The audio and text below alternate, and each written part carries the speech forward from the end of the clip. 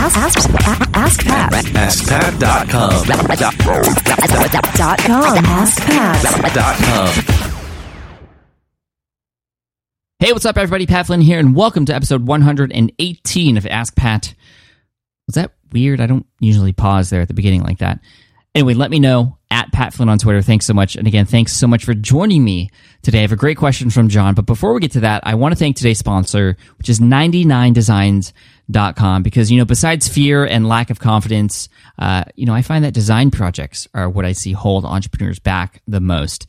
Now, luckily, 99 Designs can help. If you visit 99designs.com/Pat, you'll get a $99 power pack of services free. It's a great company that allows you to put your design job in front of over 100,000 people who might be interested in creating the best logo for you. And you can choose the best one that you like. Now, let's get to today's question from John. Hi, Pat. This is John from excelcampus.com. I was wondering if you had any tips for getting your audience to interact with you on social media when your niche is not one of their social interests. For example, my niche is Microsoft Excel, and my target audience are people that use Excel frequently at their day jobs. And I know that my audience is on Facebook and Twitter, but I don't think they're as likely to share or like a post that is about a new spreadsheet tip they just learned. It might be embarrassing for those that aren't as much of a geek as I am about the topic. So anyways, I realize I need to shape the content of the social media posts to appeal more to their general interests while still keeping it relevant. And I see that you do this a lot on Facebook, and I was just wondering if you had any tips on how you approach that.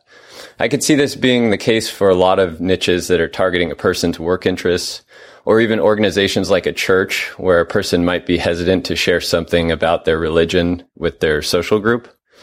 I'd also like to know if you think social media is even worth the effort for cases like this. So any advice you have would be greatly appreciated. I love your work, Pat, and thanks so much for all the inspiration. Have a good one. John, thank you so much for your question, and it's one that I know is going to help a lot of people because I think they're in the same boat as you. They might not be talking about something that is really of high social interest for people, and the way I'm going to tackle this question is to first give you some sort of scenario. And that scenario is at a party, because social media is just, as Gary Vaynerchuk says, one giant party. Twitter is like one giant party with several different conversations going on in several different parts of the room. And if you imagine yourself coming to this party, joining social media, and all of a sudden you start talking about, and no offense to what you do, but if you just start talking about Excel, people aren't going to really pay you much attention or they'll just think you're kind of weird because people aren't already talking about Excel, like you said.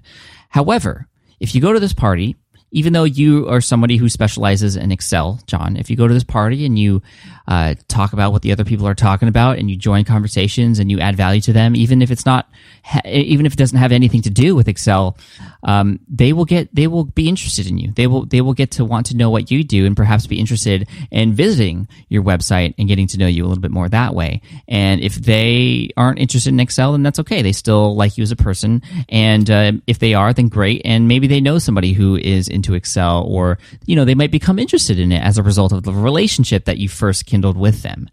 Now that's one point of view.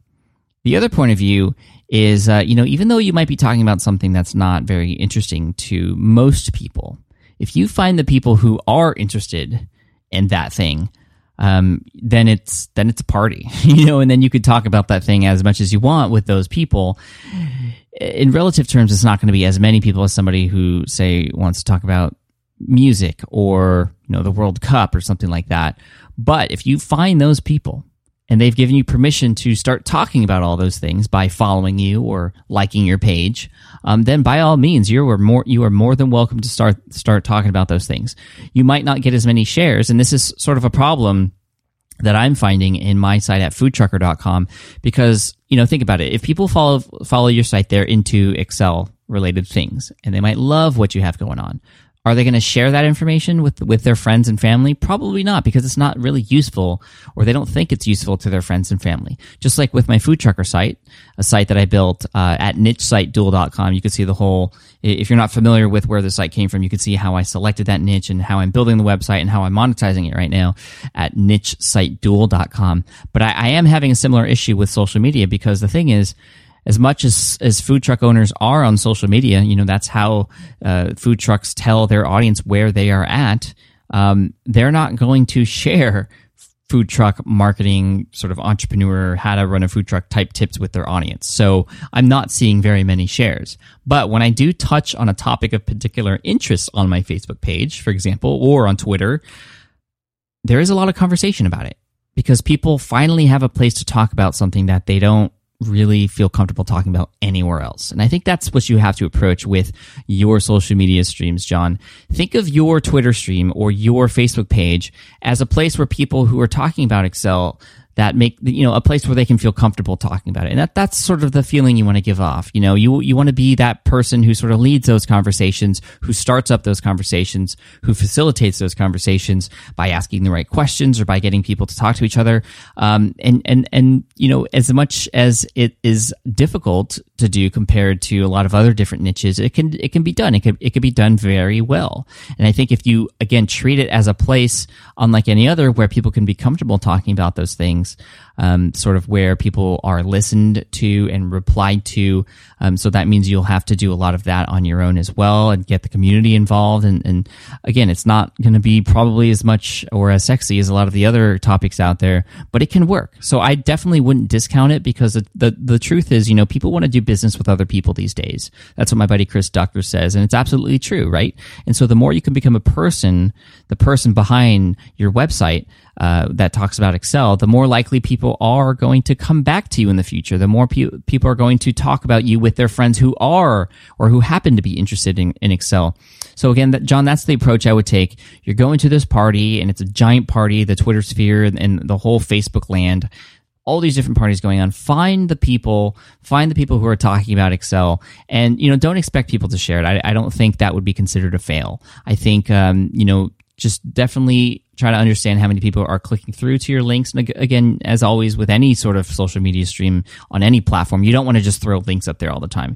You actually want to engage and start and facilitate conversations that even don't have to do with any of that stuff that you're talking about on your site. You probably see on my Facebook page and even on Twitter that I talk about a lot of other things. I also give my audience a lot of opportunities to speak up themselves. For instance, today I said, hey, it's your turn to show off. Give me a post that you talked about something interesting. So I have all these people linking to their websites, and that's okay to do. I also do interesting things like, and it might not seem like it matters, doing things like, hey, should I go eat at In-N-Out Burger or Five Guys Burger today? Of course, the answer is In-N-Out.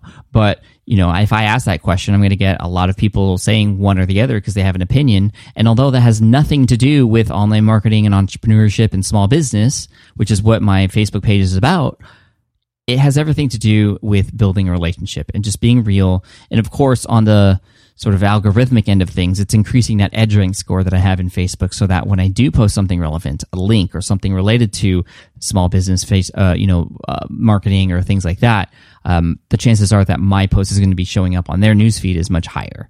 So again, John, I wouldn't discount social media. I think it will definitely be worth the effort if you treat it in the way, like I said, don't expect people to share.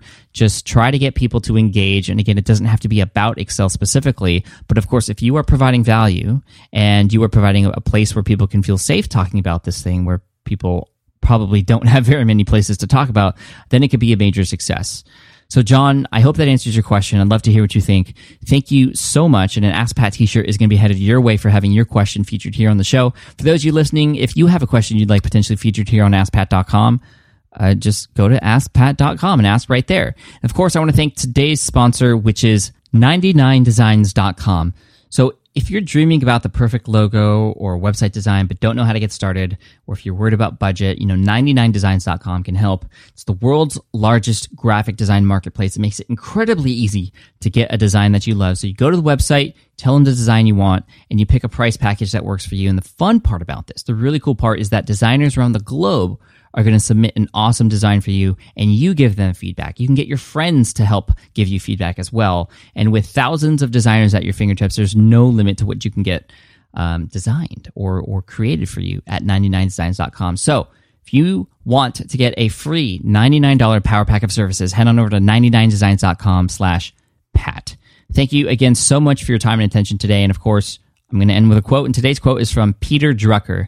He says, "The most serious mistakes are not being made as a result of wrong answers. The truly dangerous thing is asking the wrong question. Good stuff. Cheers, thanks so much, and I'll see you in the next episode of Ask Pat.